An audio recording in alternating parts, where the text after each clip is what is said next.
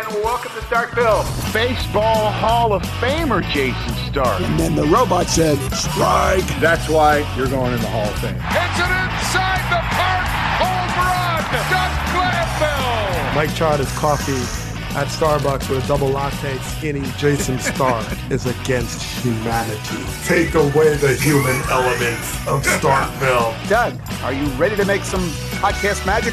I am ready. Bring on the magic wand. Let's do it.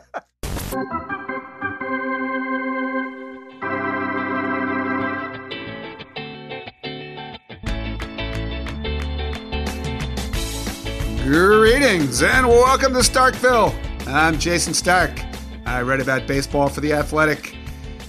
And as always, I'm joined by my good friend, writer, broadcaster, professor, distinguished former major leaguer, Doug Glanville. Doug, welcome back to Starkville, my friend. How are you? I am doing great. Always good to be in town here. I guess we live here, so I guess that's what it means. We can't, I don't know if we live here, but we cannot escape from Starkville, that's for sure. Doug, this week on Starkville, we're going to look at one of the most fascinating signings of the year, the Christian Yelich contract, with the help of our good friend and frequent Starkville tourist, Ken Rosenthal. We're going to put on our clairvoyant caps and play one of my favorite games, the over-under game. We will debate whether the solution to sign stealing is more technology or less. And by popular demand, we're going back to the dugout. And Doug, you will tell another insane spring training story. I really can't wait for this one. But first, I want to talk location. You know, I've now spent a week or so of spring training in Florida after a week of spring training in Arizona. Like personally, I really enjoyed both of them. But here would be a summation of the difference. In Arizona, I never drove more than 35 minutes to get to any camp I visited. But the other day, here in Florida, I spun off a fun little 450-mile day trip from the west coast of Florida down to the Nationals camp in West Palm Beach. Doug, that was 8 uplifting hours at the wheel. Ooh. Or it should have been, actually. But on the way back, I get off the Florida Turnpike, and the road is closed. Ooh. So I sit there, not moving, for 20 really, really entertaining minutes. Ooh. So I needed to get that out of my system. Did you put Starkville on the radio? You know, on the. I did listen to I did listen to Starkville as part of my 8 hours of entertaining driving around Florida. Excellent. Because why wouldn't you? That's what you do in spring training. But this leads me to a question, Doug, because when you played, you did the spring training tour in both places, Florida and Arizona. So I'm going to make you commissioner of baseball for a day. Your first issue is you get to decide every spring training camp has to be in either one state or the other, not in both. So where would you hold spring training, Florida or Arizona, Commissioner Glanville? Ooh, I will move it to the desert. Arizona would be my call. Well, this is a total player biased answer because I remember dreading, even in Arizona, knowing we'd wake up, you know, we were in Mesa for the Cubs. We'd have to go take the bus to Tucson. And it was like people fought to not get on that bus ride. That is like all the time when you're in Florida. It's all these trips, all East Coast, West Fort Myers, you know, and we're in Clearwater. It's just like the players don't want to do it. They're just like, no. So Arizona, of course, the other side of it is when I was in my younger days, the guys liked the fact that Arizona had a curfew. They closed everything at 1 o'clock. So you really couldn't stay out late if you wanted to. So it was very controlled. Socially, you could hang out with players on other teams because everybody was close by. So it was a lot of fun. I mean, now your skin dried up and it felt like your face was in an oven, which was a little bit of a drawback. But for the most part, I picked the desert over the grapefruit. So in other words, it's all about you and your convenience. This all is true. It's about. Player convenience, 100%. Uh-huh. You know, we should move along and actually do a show. How about that? And, you know, here's a little symmetry for you, Doug. We're now a little more than 2 weeks from opening day. And while we're on the subject of 2 weeks, it's also week 2 for us here at Starkville 2.0. got some tweaks to our show here in season 2. And, as we told you last week, the entire planet, probably even everyone up there on Mars, if they have decent Wi-Fi, can now listen to our whole show absolutely free anywhere that they get their podcasts. And here's even bigger news. If you like this podcast, there's probably some team in the big leagues that you are passionate about. And guess what? If you have one of those teams, The Athletic has you covered. We've got 16 different local Major League Baseball podcasts going now. These are shows that include the best baseball writers in the business, but we've also got broadcasters, former players, all kinds of cool guests and co-hosts stopping by. And now, every one of the Athletics baseball podcasts is free at Apple, Spotify, TuneIn, wherever you get your podcasts. So you should check out the Athletics network of baseball podcasts today. And also, you can save 40% on a 1-year subscription to The Athletic. Just go to theathletic.com/Starkville. If you're new to the show, let me say once again, we divide this podcast up into innings, and we start every inning with a trivia question. We invite you, our favorite listeners, to submit a trivia question, and then we will actually use it on our show. We'll talk about you on the show, and we'll tell you how you can do this later in the show. But now that we've got all this out of the way, let's play our game.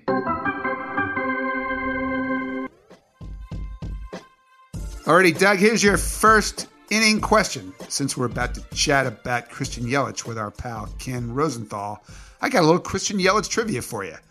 Last year, Christian Yelich became just the second Brewer in history with 40 homers, 300 batting average, and at least a 950 OPS. So he's one of two.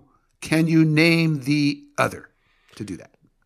Oh, wow. I mean, all right, you have to think of the years of Prince Fielder, Ryan Braun, Prince Fielder, Ryan Braun, Braun Fielder, Fielder Braun, Braun Fielder, Ryan Fielder, Prince Braun. So it's like, I know Fielder hit 299 one year. That just stuck with me because that's what I hit in the Arizona Fall League. Did he hit 3? So I'm going to eliminate him. So I'm just going to go Ryan Braun because he's been good for so long. He must have had a year like that. Yeah, that is well done by you. 2012, that MVP year. Nice. Huge year. 319, 41 bombs, 987 OPS. Now, Christian Yelich had an 1100 OPS last year, so he actually blew that one away. But good guess. Well done. All right. Yes, on the scoreboard. Hey, Doug, it's time to welcome the great Ken Rosenthal back to Starkville. Ken, I think you've now visited Starkville like 2 months in a row, right? Oh, so right. I'm pretty sure that qualifies you for frequent Starkville points. So keep this up. I promise we'll send you a stylish Starkville luggage tag any month now. I was hoping for a T-shirt, but I'll take the luggage tag. Yeah, the T-shirt budget's a little sparse right now. Well, I'll see what we can do. But right. Really, Kent, I'm glad you're here. Because last week you broke the news that the Brewers were closing in on a 7-year, $188.5 million extension with Christian Yelich, which means that if you include the 2 years he still had remaining on his current contract, he's going to make about $215 million over the next 9 years. He also wrote a tremendous column in The Athletic putting this thing in perspective. So let's kick this around. And first off, it's been interesting to hear the reactions to this deal, Ken. Like on one hand, there are only 10 other active position players who own a contract that worth as much as Christian Yelich's $215 million. And Christian Yelich is obviously one of the 10 best position players in baseball. But the general reaction feels like it's been, boy, he really sold himself short, left hundreds of millions of dollars on the table. So, Ken, let's start there. Was this deal a mistake for either Yelich or the Brewers or even both? I don't know that you can ever say a commitment of this size for the player is a mistake. And frankly, you can even go to some of those awful pre-arb deals that players sign that are incredibly club-friendly. And it's difficult for me to sit here and say when a guy takes, say, $30 million when he barely has played in the majors, that's a mistake. I have a hard time doing that because if I was in the same position, if my child was in the same position, I'd have a difficult time saying no. Now, in the general context of player salaries and the market, is it a mistake? I don't know that you'd call it a mistake, but does it represent progress? No, you can't say that because generally speaking, what the union wants the players to do is drive the market. Now, this deal does not do that, but you have to look at it from Christian Yelich's perspective too. And here's a guy who was not going to become a free agent until he was 31, until the 2021-2022 offseason. A lot can happen between now and then, and not all of it good. So from his perspective, he essentially was taking a 7-year, $188.5 million deal as a 31-year-old free agent, right? That's kind of where he would have been. Now, granted, right, salaries would have been higher or maybe higher at that point, should be higher. There should be a new CBA in place. There better be by then. And you would hope that at that point, the escalation just continues. And actually, when CBAs generally are signed, the money starts to flow again.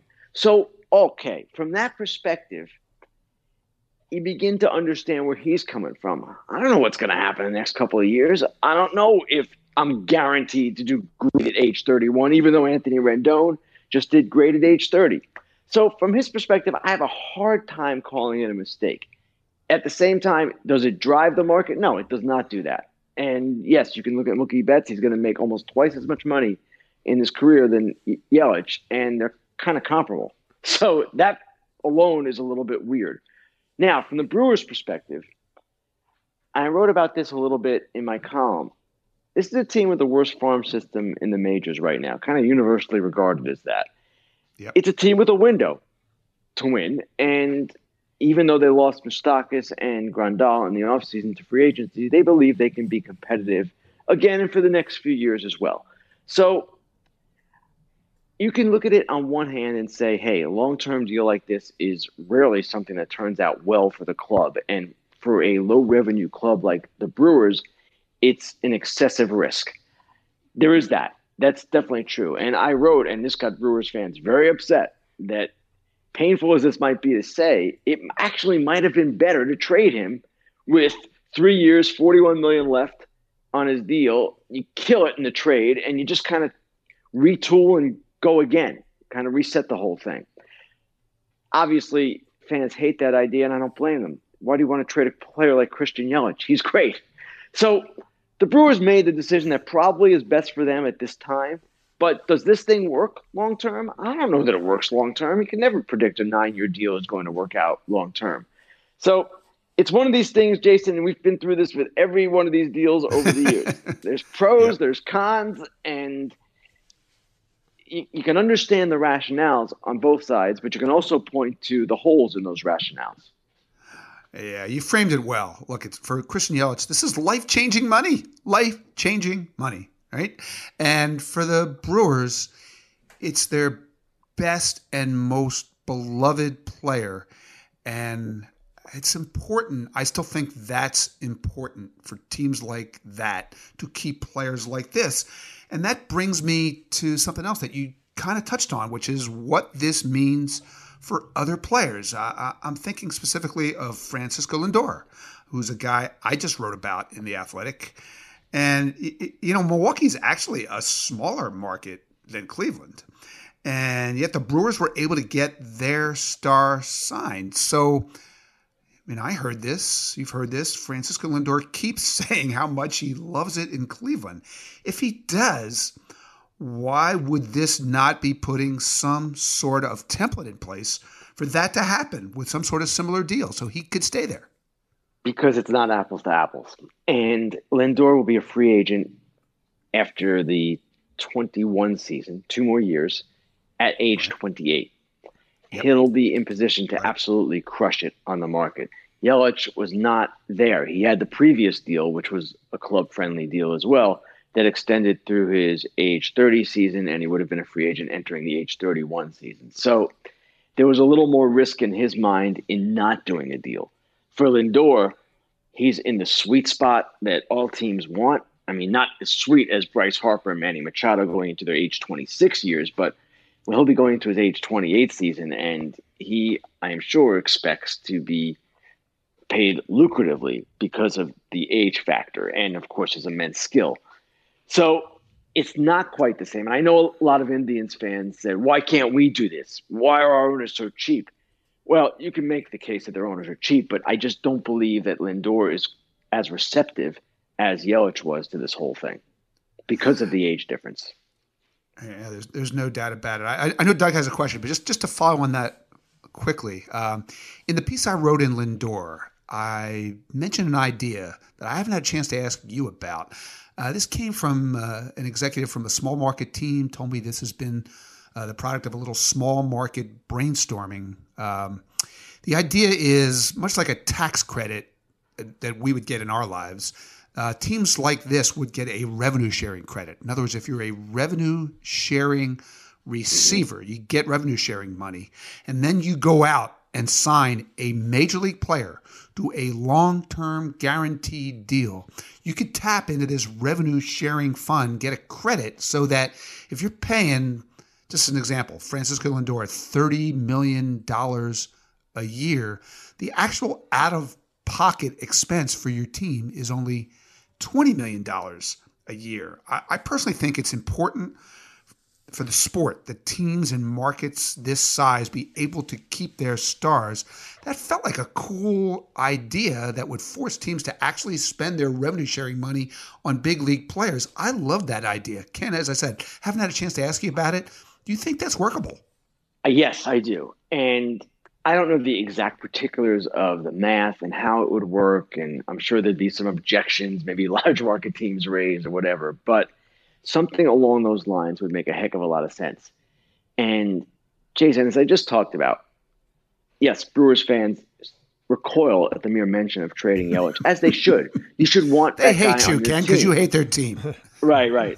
You should want him on your team, and it's the same with the Indians. You should want Lindor on your team, and from the perspective of the sport, and this is what you touched on in your story, the sport should be positioning these teams to have a chance, a better chance, I should say, to keep these players. You can make the case they all have these more money than we think, which is true, and they all should be signing these guys, but that's not the reality of where it's going. So the idea that you proposed, in my view, something along those lines, Jason, doesn't have to be exactly that, but it can be something, of course, with the same spirit. That would be brilliant. And those teams would have the choice. They don't have to keep a player like that. Maybe they choose not to keep him, but at least this way, they would have a reasonable chance, if they wanted to keep that player, of doing a deal. Yeah, which is important. Doug, I know you have a question. Yeah, Ken, one question I have is just about Yelich going from the Marlins to the Brewers. What did the Brewers see in Yelich to know that this would be such a great fit? Because his career it was already stellar. Now it went into the stratosphere once he was moved over from the Marlins to the Brewers. So what did they tap into, and why has he been so successful there? Well, Doug, if you remember, he was a guy that people always thought would develop more power and be a really good hitter. That was the way he was thought of from the start of his career. What the Brewers liked was when they got him, he's entering his age 26 season. He's on this incredibly club-friendly deal. And it was, 7 years, $49 million at the time, something like that. And the last 2 years, we'll pay him $12.5 and $14, I believe. So that's how club-friendly it was. He's won an MVP and finished second, and that's what he's getting paid the next 2 years. So they saw that potential. But even if they had just gotten Christian Yelich at the player he was before, he was coming off with the Marlins back-to-back years, 859 OPS, 807 OPS. He was good, really good. And I think their thought process was, if he gets a little bit better, we've got something really special. If he doesn't, if he's just this guy, he's still a really good player on an undervalued deal. Yeah, you start looking at the metrics on him, the way exit velocity and launch angle and the ballpark have all come together for him, you can understand why this is happening, right? Yeah. Okay, we got one more thing to kick around, and that is who's next. The wake of this extension. So who's the next star who's a year or two from free agency to sign a big extension? Let's just go around the horn and each take 20, 30 seconds. I'll take JT Realmuto with the Phillies. They've been talking about that extension. From what I'm hearing, it's not going that well because, much like JT's agents argued during his arbitration hearing that he shouldn't be compared just to other catchers. It seems like the stance they're taking in this negotiation, too, that you should compare him to like a Paul Goldschmidt maybe, or even an Anthony Rendon as opposed to Yasmani Grandal. So it's going to get probably more expensive than we originally envisioned, but I still think this happens because I feel like the owner, John Middleton, is as determined to get this deal done as he was last spring with Bryce Harper. Doug, who do you predict? Well, I have to go to Chicago land, and Javier Baez. I mean, you probably go Chris Bryant too, but Javier Baez is just he's such an anchor player. He's got the whole package, and the Cubs have now identified with him, and vice versa. So, I mean, the talent on both sides of the ball. From the defense, the versatility, the skills, the intangibles, running the bases, the power game, the fact that he's now spraying the ball around all fields, line to line with authority, with power.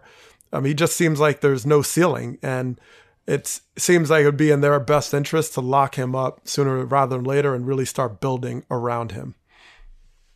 All right, Ken. Now let's have a guy who actually knows stuff make a prediction. Right. Well, Doug knows stuff, I think. And I'm going to agree with Doug because Baez is a logical one. And keep in mind, they have not been able to lock up Bryant. That's why you heard all the trade talk this winter that to this point has gone nowhere. And Baez is certainly someone that they've identified and would like to target for an extension. What's really interesting, and I just learned this, I should have known it already, but I just learned it working on a Trevor Story. There are 4 shortstops who are really good who will be free agents after 2021. 4 of them. Baez is one, Lindor is another, Trevor Story is a third, and Corey Seager is a fourth. Now, I don't know that is going to influence Baez, but I don't know that I'd want to be necessarily in that class with those guys. All of them, it might behoove one of them or 2 of them even to take the extensions rather than compete with one another. Granted, they're all great players. They're all going to do well. I don't have any doubt about that. But Baez is happy there. They've done a tremendous job developing him. He's done a tremendous job becoming the player he is today. And it just seems like that's the guy they're going to build around with their new TV network. And don't rule that out either. That's not a small factor here. You need stars for your networks. So it's going to be something that should come together, and I would not be surprised if it came together before opening day. Good call. Ken, look, you've obviously got more important people to talk to today than us, so I'm going to let you run. But okay, well, in that case, now we're going to let you go. But remember now, one more visit to Starkville, you'll earn your special Starkville Platinum Elite luggage tag. So come back soon. All right, when do we go on next week? Could be deputy Anytime mayor. you want to come to Starkville. Yep. Always a pleasure to visit, boys. All right, guys. Always a pleasure to have you. Thanks, my friend. Thanks, guys. Dig. Yep. It's time for your second inning question.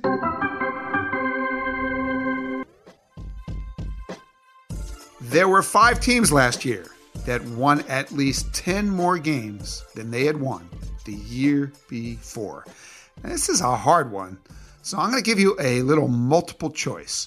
Which of these teams was not on that list? In other words, did not have a win jump of 10 wins or more last year? Was it A, the Rangers, B, the Nationals, C, the Braves, or D, the White Sox? Oh, wow. Rangers, Nationals, Braves, White Sox. White Sox. Oh, wow. So I know I did some work at NBC Chicago, so I should kind of know what the White Sox did.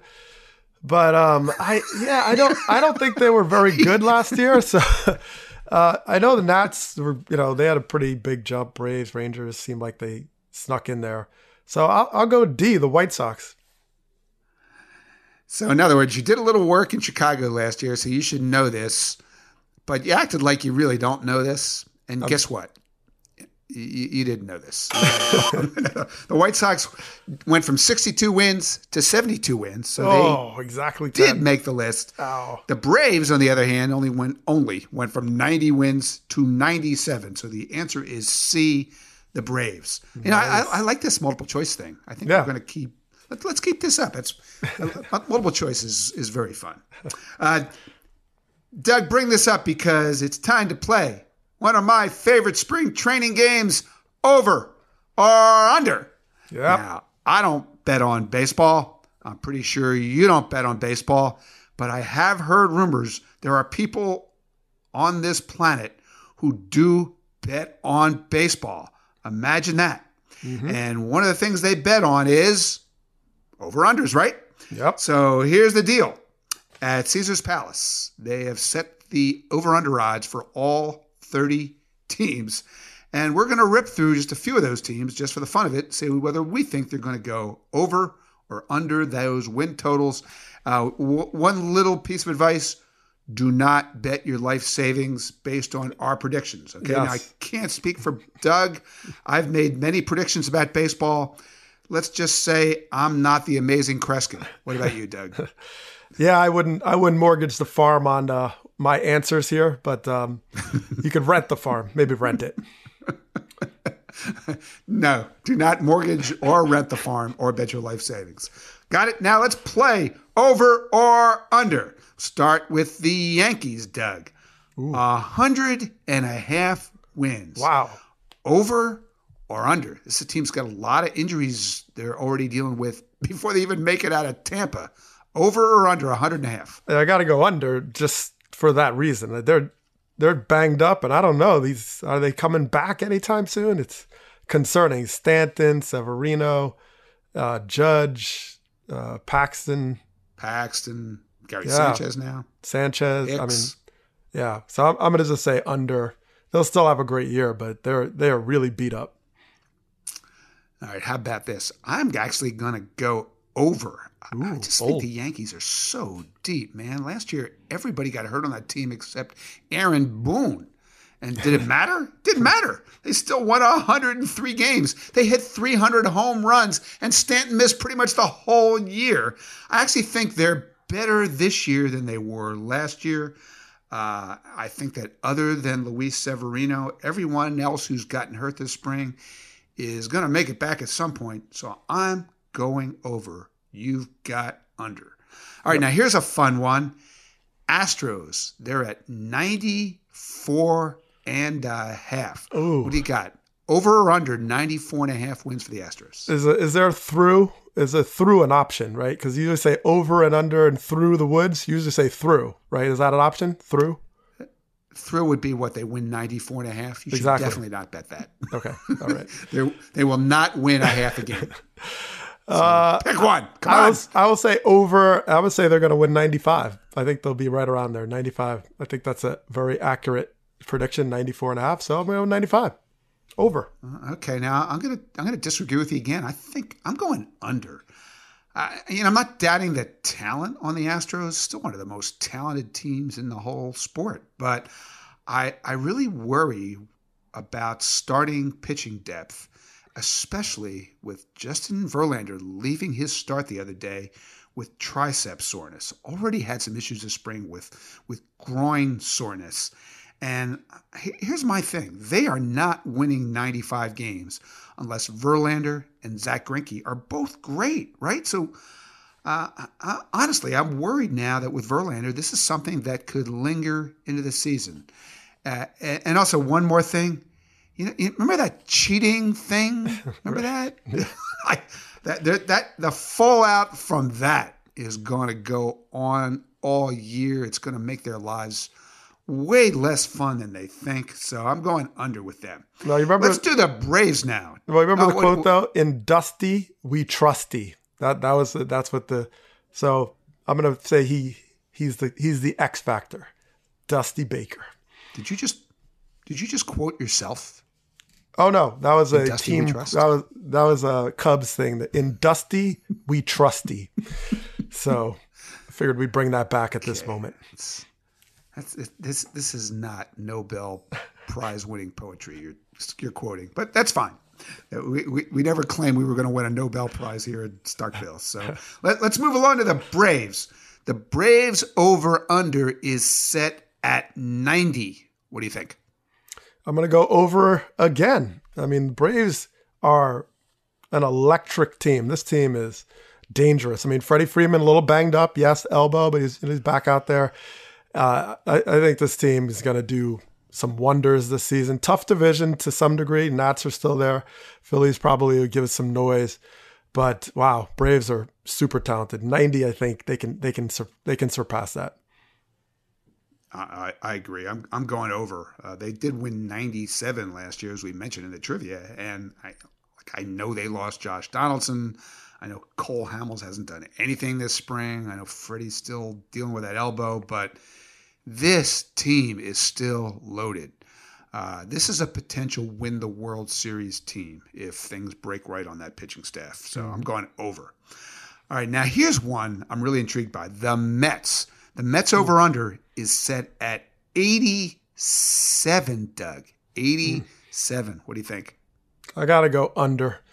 They just can't get out of their own way. I know they have challenges, whether it's different injuries they've dealt with, their pitching and the drama with the dynamic front office, whatever's going on, a lot of change. So I just think they're going to have some bumps in the road, but they're still better. So 86, 85, 86, somewhere in there sounds right to me. Well, you realize they won 86 last year, right? So you can't say they're better and then say they're going to win 85, can you? This is true. You can't really say that. But that would be a fitting equation. And the Mets fans could relate to that, actually, so, in their torment. For sure. We're better and we won one less game. Right. Or 20. But I agree with you. I think they're better. So I'm going over. I haven't personally seen the Mets yet this spring, but talking to teams that have played them, talking to scouts who have seen them, there's a lot of buzz about the Mets right now. I know that something always goes wrong. It's what they do. It's especially their house.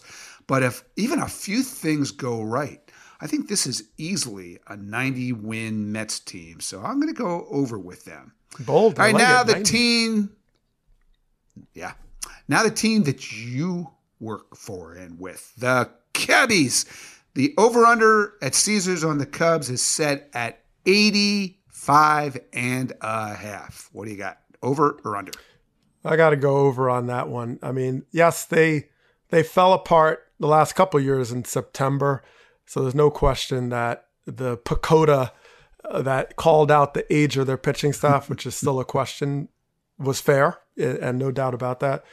But I like what David Ross is bringing. I think they have some nice changes, and there's motivation that's a little different this year with the new regime.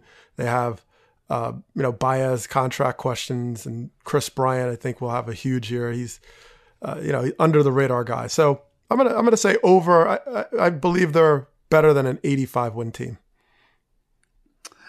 I think this is one of the toughest calls of this whole group. They won 84 last year. They had to collapse at the end of September to avoid winning more than that. Yeah. I'm really agonizing over this one. I still like their team, but I'm really worried about depth, especially worried about pitching depth. I'm going to go under, but I actually think they could be way over if things break right, if they're healthy. But I'm not allowed to waffle like that. I'm going under. Got it? Under. That's my vote. Okay. Now, Doug, it's time for your third inning question. I know you're ready. Absolutely.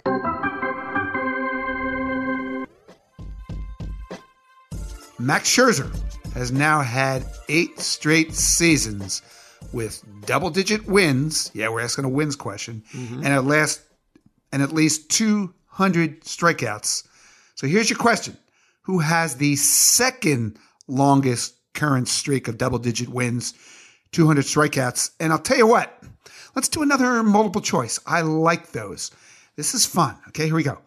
Is it A, Jacob deGrom, B, Garrett Cole, C, Justin Verlander, or D, Cole Hamels? Second longest streak of double-digit wins, 200 strikeouts. DeGrom, Cole, Verlander, Hamels. Wow. Well, DeGrom won like 9. I'm going to scratch him off. Cole, has he been around 8 years? That doesn't sound right. Verlander and Cole Hamels. Gosh, it seemed like Hamels might have snuck in there, but he's been beat up a lot lately. Injured. All right, so I'll just go Justin Verlander because, he's a machine. Yeah, that's well done. Justin Verlander is, in fact, the answer with 4 in a row. You are on a roll. You like this multiple choice thing. Bring it on. Doug, I asked you a Max Scherzer question because he's one of the pitchers that I quoted in my latest column in The Athletic. I asked an interesting question in this piece I wrote. In the wake of Astrogate, what's the solution to sign stealing? Is it to roll back access to technology, or might it actually be to lean into technology?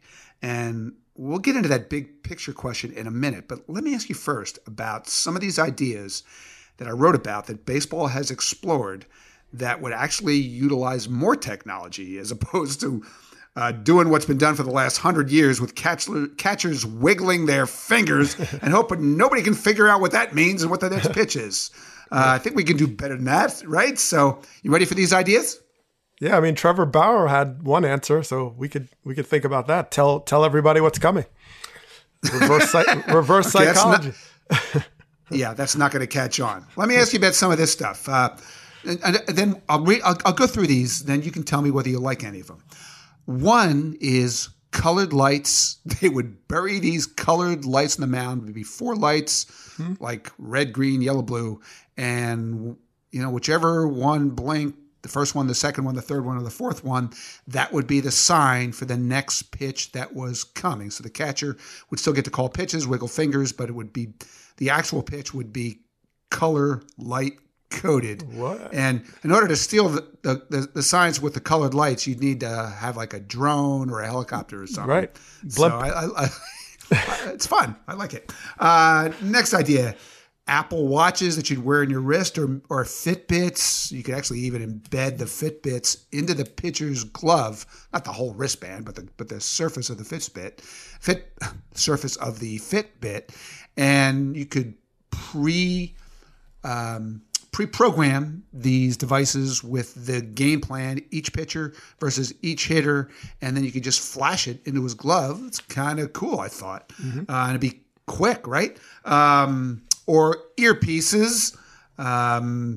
We had Rizzo and Bryant in that Cubs game running around with earpieces in, talking back and forth to the booth. You know how they could hear each other, right? It wasn't lip reading. It's with earpieces. So that's obviously the technology's there to do that. Or I heard about this idea, a wristband that randomly picks a new number, 1 to 5, every 15 seconds, and it would just randomly rotate. And the number would determine which sign is the next pitch. Everybody be synced up, pitcher, catcher, middle infielders. So that would be pretty much foolproof. What do you think, Doug? Do you like any of those ideas? Lights, watches, Fitbits, earpieces, wristbands, any of that? Well, yeah, I the one I like is the Apple Watch Fitbit kind of combo. I think that it's portable enough and you could hide it maybe in your glove or under your glove, and you can find, ways to, keep it tight. I kind of like the idea of the sort of mobility of it and the communication. It's more direct. And yeah, I mean, you could probably just put on your watch, like curveball, you don't have to really be fancy about it. So, yeah. Right. Yeah, I mean, now the colored lights is, it's a little concerning because, I don't know how big these lights are. It's colorful. How big are these lights? Is it enough to stop traffic? Would there be some traffic issues? Or I'm a little worried about that. What? So you're about to steal a base, but you see the red light on the mound, so you stop? Stop. No, that's not going to happen. Yeah. No, they're tiny little lights. There'd be little blinders over them, so just the pitcher could see them theoretically.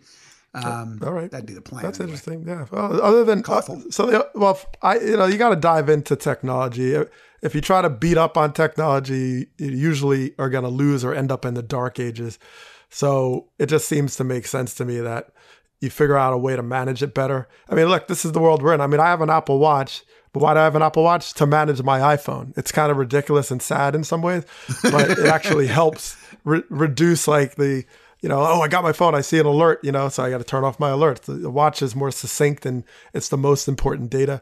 It's the world we're in. So other than rogue hackers, which I would not be shocked to find out that happens at one point, seems like a simple way to move on. Because the fingers, I mean, if we're going to go old school and stay old school, then you might as well just use like carrier pigeons or owls or something like, and just call, Morse code, just call it a day, but if we got to move on. The fingers are just, it's kind of becoming yesterday. And obviously people are finding ways to use it against you. So let's move on.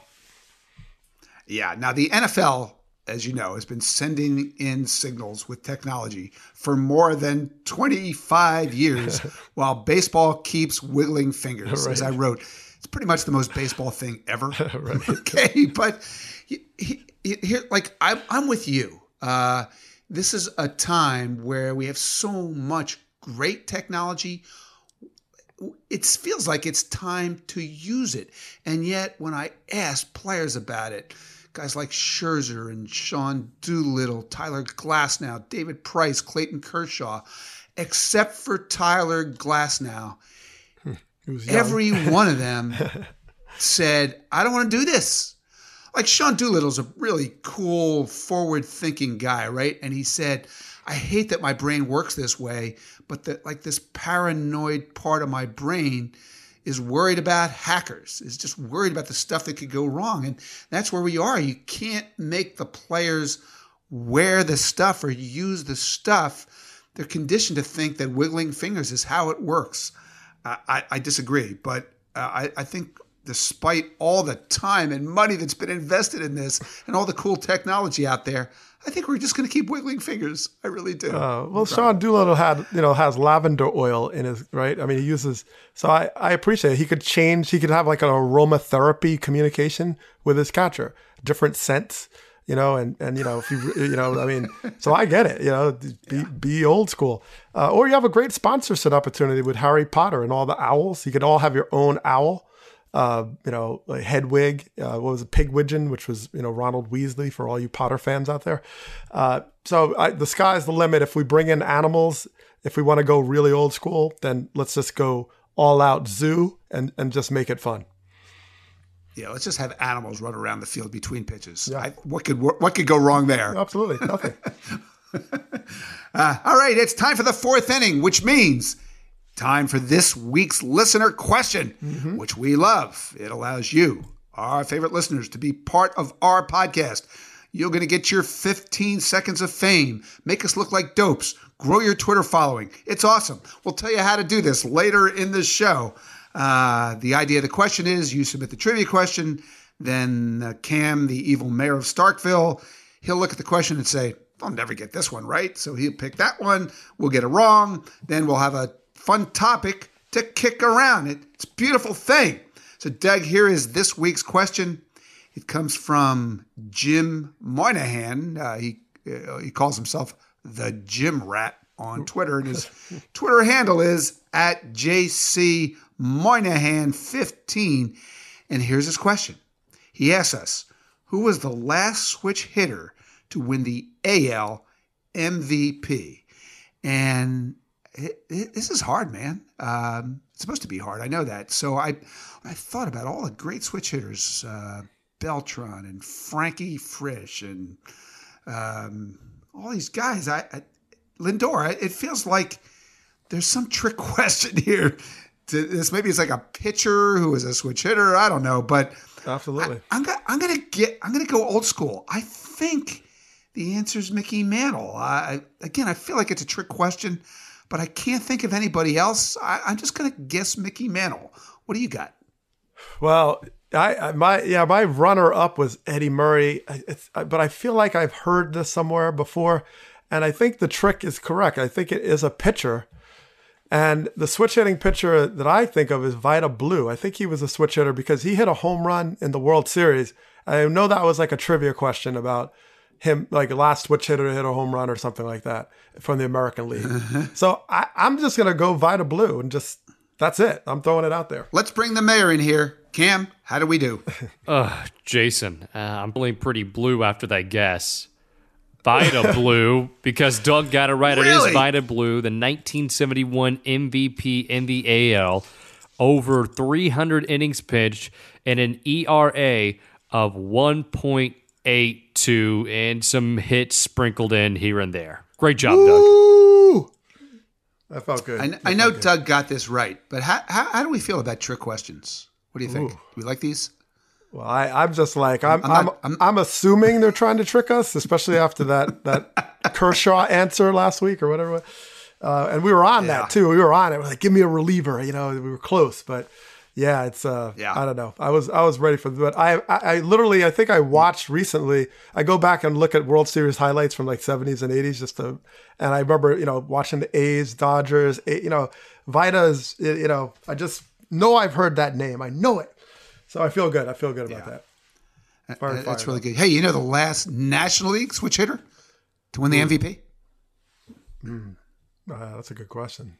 Let's see, Chipper Jones. You've talked about him on this show many times. Oh, I have? Wow. Not Chipper? I didn't talk about Chipper a lot. I should. It's actually not Chipper. Chipper did do it, but it's actually Jimmy Rollins. Jay Reezy. That's right. 2007. So that's a good segue because, all right, the idea of the segment is we take the trivia question, then we use that question to inspire some fun conversation.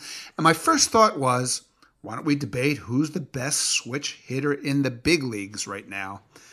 Which means we're actually debating who's the best switch hitter on the Indians or possibly Ketel Marte, because that's the entire thing. The Indians will have an entire infield of all switch hitters, Doug. But beyond them, there are not a lot of impact bats in the big leagues who switch hit anymore. It's weird because we're not that far removed from a time when Chipper, Lance Berkman, Mark Teixeira, another guy I thought about for this question, Beltran, Posada, Rollins, Bernie Williams. Think of all the great switch hitters not so long ago, and now we have very few. And I don't have a good explanation for why that is. So, Doug, I'm going to defer to you. Why do we no longer see the array of great switch hitters in our game? Yeah, well, I always remember talking to various switch hitters like Jimmy Rollins and them explaining that it's hard to manage one swing, let alone two.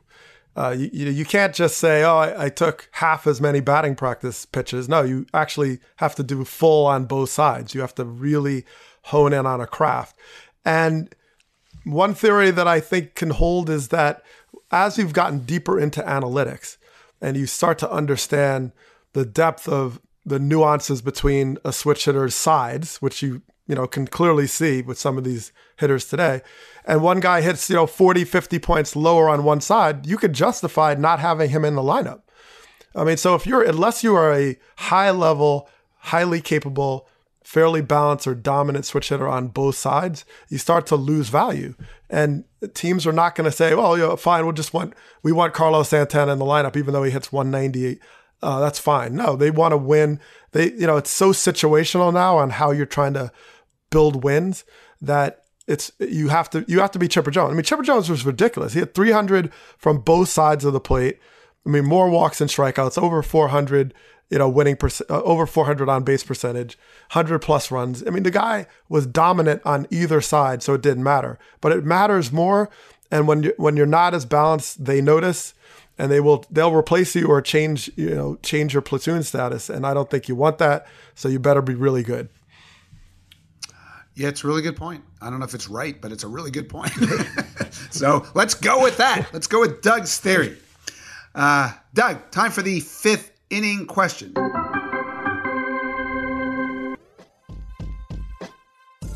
Who is the last guy to win a Manager of the Year award who no longer has a managing job in the big leagues? Is it A, Bruce Bochy, B, Matt Williams, C, Paul Molitor, or D, Buck Showalter? So Bochy, Williams, Molitor, Showalter. Now, I'm assuming there's no trick in that they all did win the Manager of the Year award, correct? I mean, I just sorry. Okay. All right, just making sure. I am sneaky. Even I know I just denounced trick questions, but I can be tricky. Yes. All right. But yes. Okay, good. So, I think it's Buck Showalter. I think it's Buck Showalter because he had a great year in Baltimore and, seemed like I was out there doing a lot of their games that year. Bochy was a while back and I don't really, Molitor seemed like it was a while, so I'm going to eliminate the middle guys. So I'm going to say Buck. Yeah. Okay. Well, Buck is a multiple Manager of the Year award winner, but he is not the answer to this question. Also, Bruce Bochy. You know how many times he won Manager of the Year as a Giant? That would be none. Ooh. None. Wow. He won with the Padres, never as a Giant. Ooh. The actual answer is Paul Molitor, won with the 2017 Twins, lasted one more year and got let go. Yeah, wow. Tough gig. Yeah, tough gig. Really Doug. tough gig. Yeah. Good question. Now, I asked a manager question because I just wrote another piece in The Athletic in which I asked a bunch of managers how the new 3-batter rule is essentially going to ruin their lives. All right, not quite, but I mean, it's definitely going to change their lives because it seems like there's this myth that this rule, which says when a pitcher enters the game, he has to face at least 3 batters unless the inning ends first, that rule is going to kill strategy. Come on, that's not true. It's just going to change strategy. But what was really interesting was to listen to these managers predict how they think it's going to change strategy. So let's run through some of this stuff that they see coming. Doug, they see an explosion in intentional walks. They see a big uptick in intentional walks with first base occupied, right? Like say you've got a left-handed pitcher in the game. You bring him in. He doesn't get the left-handed hitter out. He's on first. Now Nolan Arenado's coming up. You don't want to face him. You got a left-handed hitter on deck, so you intentionally walk Nolan Arenado even if there's a runner on first. You could see that happen. Wow. These guys even predict intentional walks with the bases loaded. So, Doug, should we be looking forward to that? What? I mean, what? So what is the reason they want to, first of all, put a run, knock a run in basically, or put someone in scoring position that isn't? All right. You're doing the bases loaded intentional walk. That's what you mean? Or even a runner on first. Why would you put someone in scoring position? All right, these managers are used to maneuvering through the game, through the chess match, so that they're getting the best possible matchup, right? They've got their best left-hander in the game for the other team's best left-handed hitter, and then he gets them out and he take them out. That's what used to happen. Sure. Can't happen anymore. So I'd say you've got one of these lineups that goes left, right, left. Mm-hmm. You bring that left-hander in, he gets the left-hander out. You've got a lead of 2, 3, 4 runs. You want to leave that guy in the game, but you don't like him facing the right-hander, so you have him just intentionally walk the right-hander no matter how many guys are on base. Oof. And then you let him face that second left-handed hitter because that's what you brought him in the game to do. So that's the principle. Yeah, no, I mean, the lineups are going to be constructed typically, right? You split up your lefties so you can't have some lefty come in and just mow them down. So you break them up, and there'll be more incentive to avoid them completely, right? Avoid the righty in that scenario. It's going to come down to the analytics world of deciding the probability of scoring a run once you advance someone from first to second. And I'm sure the calculations are, but so it goes back to that point about analytics and deciding that, what kind of game do you want? You reward what you value. And if you value that you're getting so granular that you're playing odds makers, then you're just going to eliminate certain opportunities. For example, if you try to steal third base with 2 outs, let's say, and you get caught, your chance of scoring a run just went down. That just ended the inning. But if it's less than 2 outs, your chance of scoring a run just went down, 40%. But if you make it, it's 20%. So the advantage of you scoring, the advantage of you going to third on a stolen base is not as sort of valued as the risk if you get caught and what you lose when you get caught. So the problem I have is that once you start weighing it that way, that you get a 20% gain or a 40% loss, then you'll just eliminate the play altogether, unless you can make it 80, 90% of the time. But with pitchers, what isn't there some value to say, all right, you need to have certain skills to get, righties and lefties out, or, you could push it that way. So it is a choice, but if you could have 35 members of the bullpen, you could have all these guys for specialty, and the league is trying to push back against that. And I do think that's a good thing, so that because think about the great moments and great plays, they were low percentage plays. That's what changed history often, the low percentage plays. Yeah, you're exactly right. And that is one of the big reasons to try this rule out. And we know how the analytic crowd feels about this. How many intentional walks did the data-driven Astros issue during the entire regular season last year? That would be 0. Tells you all you need to know about how the analytics crowd thinks. They think base runners are bad. So you're going to have this tug-of-war between managers and the analytics people. It's going to be really interesting. Let me tell you about another one. These managers also think we're going to see a bunch of mid-at-bat pitching changes. And the example I used in the piece was, all right, John Lester goes out for the 7th. He runs a 3-0 count to the first hitter. Well, here comes David Ross, brings in the right-hander like Tyler Chatwood to finish the walk. And so this is crazy. This doesn't compute, but it's true. In the box score, John Lester gets credit for walking that hitter. But Major League Baseball has told these managers, whoever's on the mound when the at-bat ends gets credit for the batter face. So say Tyler Chatwood comes in, 3-0 count, and David Ross puts up 4 fingers. You actually have a reliever who has come in and thrown 0 pitches to the batter and got credit for facing him. Wow. So what do you think, Doug? Is that good? If that happens, is that what baseball had in mind? No. I mean, you have to realize that the analytics partners are so far ahead that anything you put in, they're going to figure out a way to come up with the algorithm. And if it's something as ridiculous as that, if it shows that it gives you an advantage, you will, because it's like, I always say invisible appearances. It's like when I pinch hit and then you pinch hit for the pinch hitter and you appeared, but you didn't actually show up. You weren't actually there. And it starts to feel a little bit ridiculous and contrived, because you could move all your fielders around on every pitch. Oh, well, we're going to move the left fielder to right field, the right fielder to left field, because he's more likely to pull it, and Yelich is a better left fielder. And, then at one point, when do you actually throw a pitch? That starts to be the problem. Yeah, we're going to move along here, but I have to tell you about one more that I learned about. Went to the Rays camp. The Rays do wacky stuff. We like that, right? They had this left-hander, Adam Kolarek, last year, and he was one of the most lethal situational left-handers in the game. So there were 2 different games where he came in, he faced a left-handed hitter, then they moved him to first base for one hitter, then they brought him back to face the next left-handed hitter.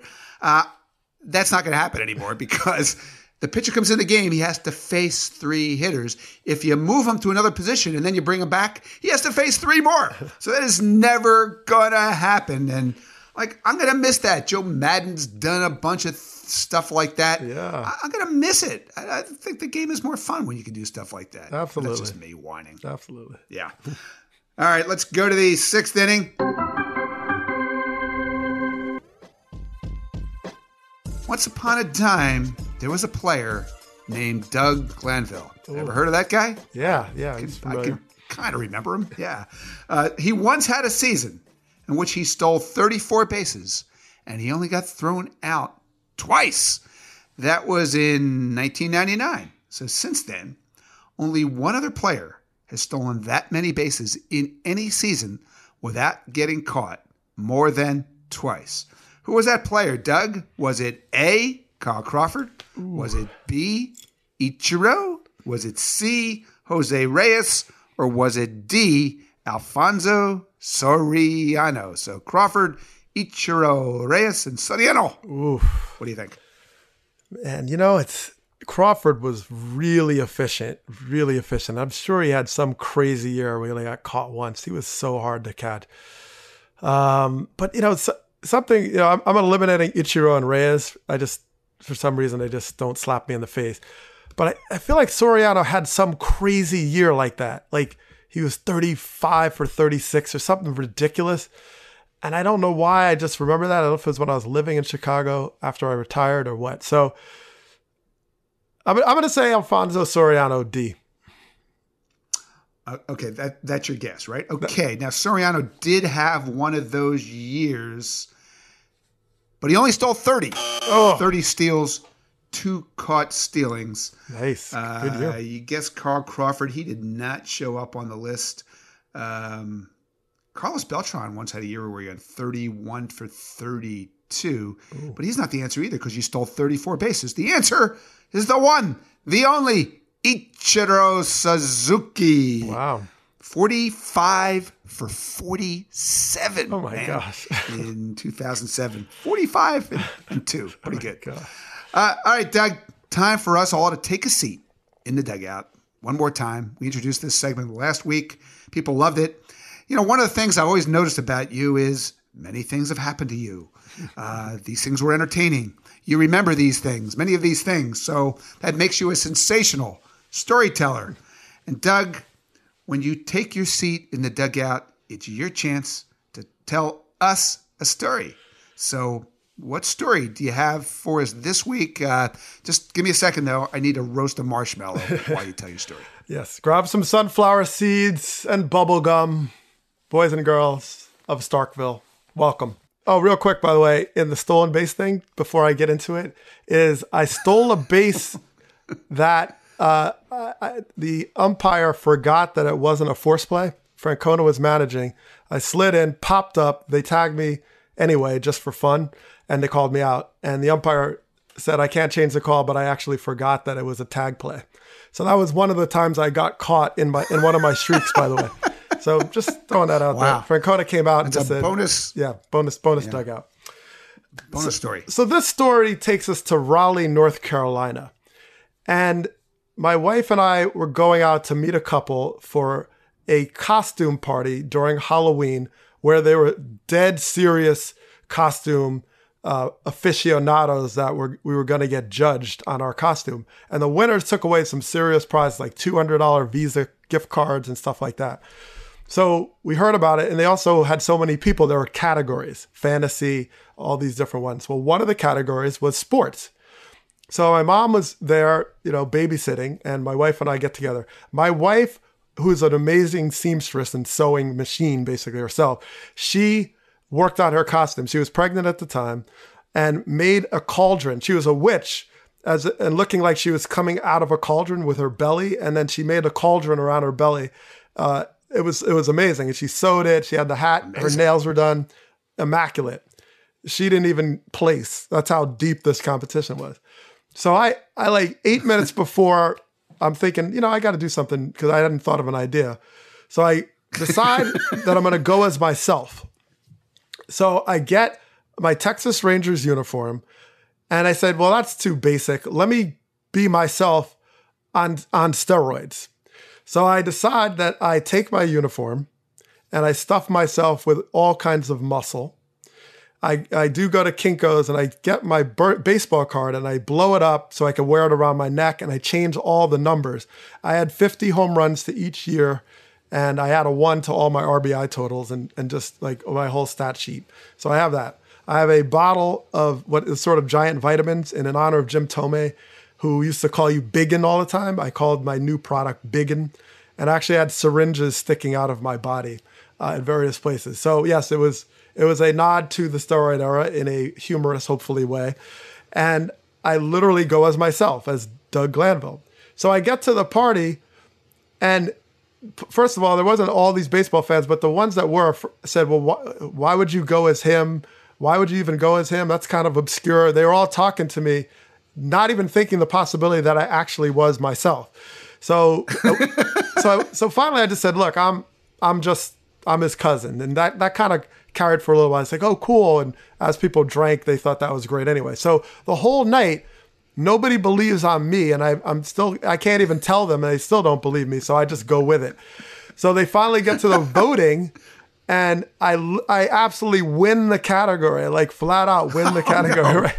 And my wife is, of course, like, how is it that you put this thing together in 8 minutes and you win the whole thing? And I sewed for like days, right? So I win the category, and still all these hours there, nobody believes that I'm actually myself. So we're about to leave finally at this point. I'm outside. The guy says, oh, wait, I like Doug Glanville. It's like, and finally I was like, I am actually him. He's like, no, you're not. Why would you be living here? I don't believe you at all. So I show him my driver's license. He says that I doctored my license and that I would go that far to win. So it took my wife showing her driver's license with her last name matching mine for finally one person in the entire evening to believe that I actually was myself. So moral of the story is, if you go to a costume party as yourself, you can be, it's the greatest disguise ever that you could think of, because you're hidden in plain sight. So that's the moral. Wow. What, like, that's a great story, but I had a thought while I was listening to it. How do I know that it's actually you now? That's a very good question. And you could have somebody that does impressions. I like it. Guessing as you. Yes. Could be. Well, Starkville can, when I get my passport, we'll have to make an authentic check to make sure this voice is authentic all the way. But I can vouch for me. Yeah. Yeah, and the other irony here, after you tell a story in which nobody realizes that you are you, is I asked a Doug Glanville trivia question and you got it wrong. So, perfect. Somehow there's a little symmetry in the world today. I never get the easy questions right. I blow them every time. Right. Doug, before we go, yes, we have to pick this year's stupid baseball bet. And as I mentioned last week, I've mentioned quite a few times, I just stole this idea for a stupid baseball bet from my two good friends, Glenn Macnow and Ray Didinger, who do a radio show in Philadelphia, and they have an annual stupid football bet, which I get a kick out of. So last season, we did a stupid baseball bet that involved position players pitching, and there were 95 of them, so it was became a way more fun bet than we ever imagined. Now, what we have to decide, Doug, is what should we do this year? All right, so our first choice is we could still do position players pitching, even though baseball has put rules in place that make that harder. Or we could do something, we talked about this, something around the 3-batter rule. Pitchers who face at least 3 hitters and get none of them out. We could do intentional walks or intentional walks with first base occupied. We talked last week about double-figure strikeout games, where we each pick a team or a division, or we could pick who has the fewest double-figure strikeout games. All of that. I was thinking free agent pitchers, because they never get hurt, right? Yeah, they do. So we could do free agent pitcher injured list stints, right? We could each draft a team of free agents, and whoever's team goes on the injured list the most times would win the bet or whatever. Do you have any thoughts? I still love the position players pitching. I mean, that is like perfectly, it's quintessential to Starkville insanity and fun, because when it happens, we could talk about it. It's always funny. And like, that's what I worry about the injured list. Cause like someone like got, broke their arm or something. It's kind of hard to pivot into like, our fun little banter on it. I was looking at the White Sox game the other day, and I noticed that everybody seemed to have a number higher than 70. So what could be really stupid is if we kind of tally the sum total of the uniform numbers of a lineup, and maybe like whoever has the most that week, or, we could have an over-under or something really crazy like that. That's pretty stupid. That could be kind of fun and stupid if we wanted to change it up. Hey, it's definitely stupid, but I have a question. Yeah. Who's keeping track of that? Like who's adding up those numbers? I'm not doing that. We have any volunteers out there in Starkville? Yeah, we need to hire an intern to count up the numbers. That's definitely a stupid idea, but it's so stupid we can't even keep track of it. So it makes it. Well, we need a poll. Here's what I think we need a poll. Like you said, we need a poll. We need something. Yeah, right. Here's what I think we should do. Rather than decide this week, we should do a Twitter poll and let our listeners choose what our stupid baseball bet should be. And so we'll come up with like 3 choices. We'll put it out there on Twitter. We'll let the listeners vote. And then God knows what stupid thing we'll wind up doing. So just stay tuned for that. All right, I look forward to challenge calls, rain delays. Yeah, we could put some cool things in the list. So yeah, looking forward to that. Right. All right, great. That's going to do it for this week's episode of Starkville. We're going to keep churning out shows every week now that it's spring training, now that the season's coming. So you'll still be able to find us on the Athletic podcast feed on Tuesdays, but we're now available everywhere you get your podcasts. So be sure to subscribe to Starkville on Apple Podcasts, Spotify, TuneIn, wherever the heck you find the podcast you listen to. And in between podcasts, remember to read us on the Athletic website and on the Athletic app. And the big news is you can also be part of this podcast. You just have to send us a trivia question that we'll get wrong. You can do that via email at Starkville with an E at theathletic.com, Starkville with an E at theathletic.com, or you can tweet it at us via Twitter, of course. You can find me at JasonST, at Jason with a Y, S-T, or Doug, they can hit you up where? At Doug Glanville, very easy, DougGlanville. Straightforward. Right you are. And just remember to hashtag those questions. Hashtag StarkvilleQS. That's Starkville with an EQS. So, Doug, thanks for playing. Thanks to Ken Rosenthal for joining us. Thanks to you all for listening. We will see you next week on Starkville.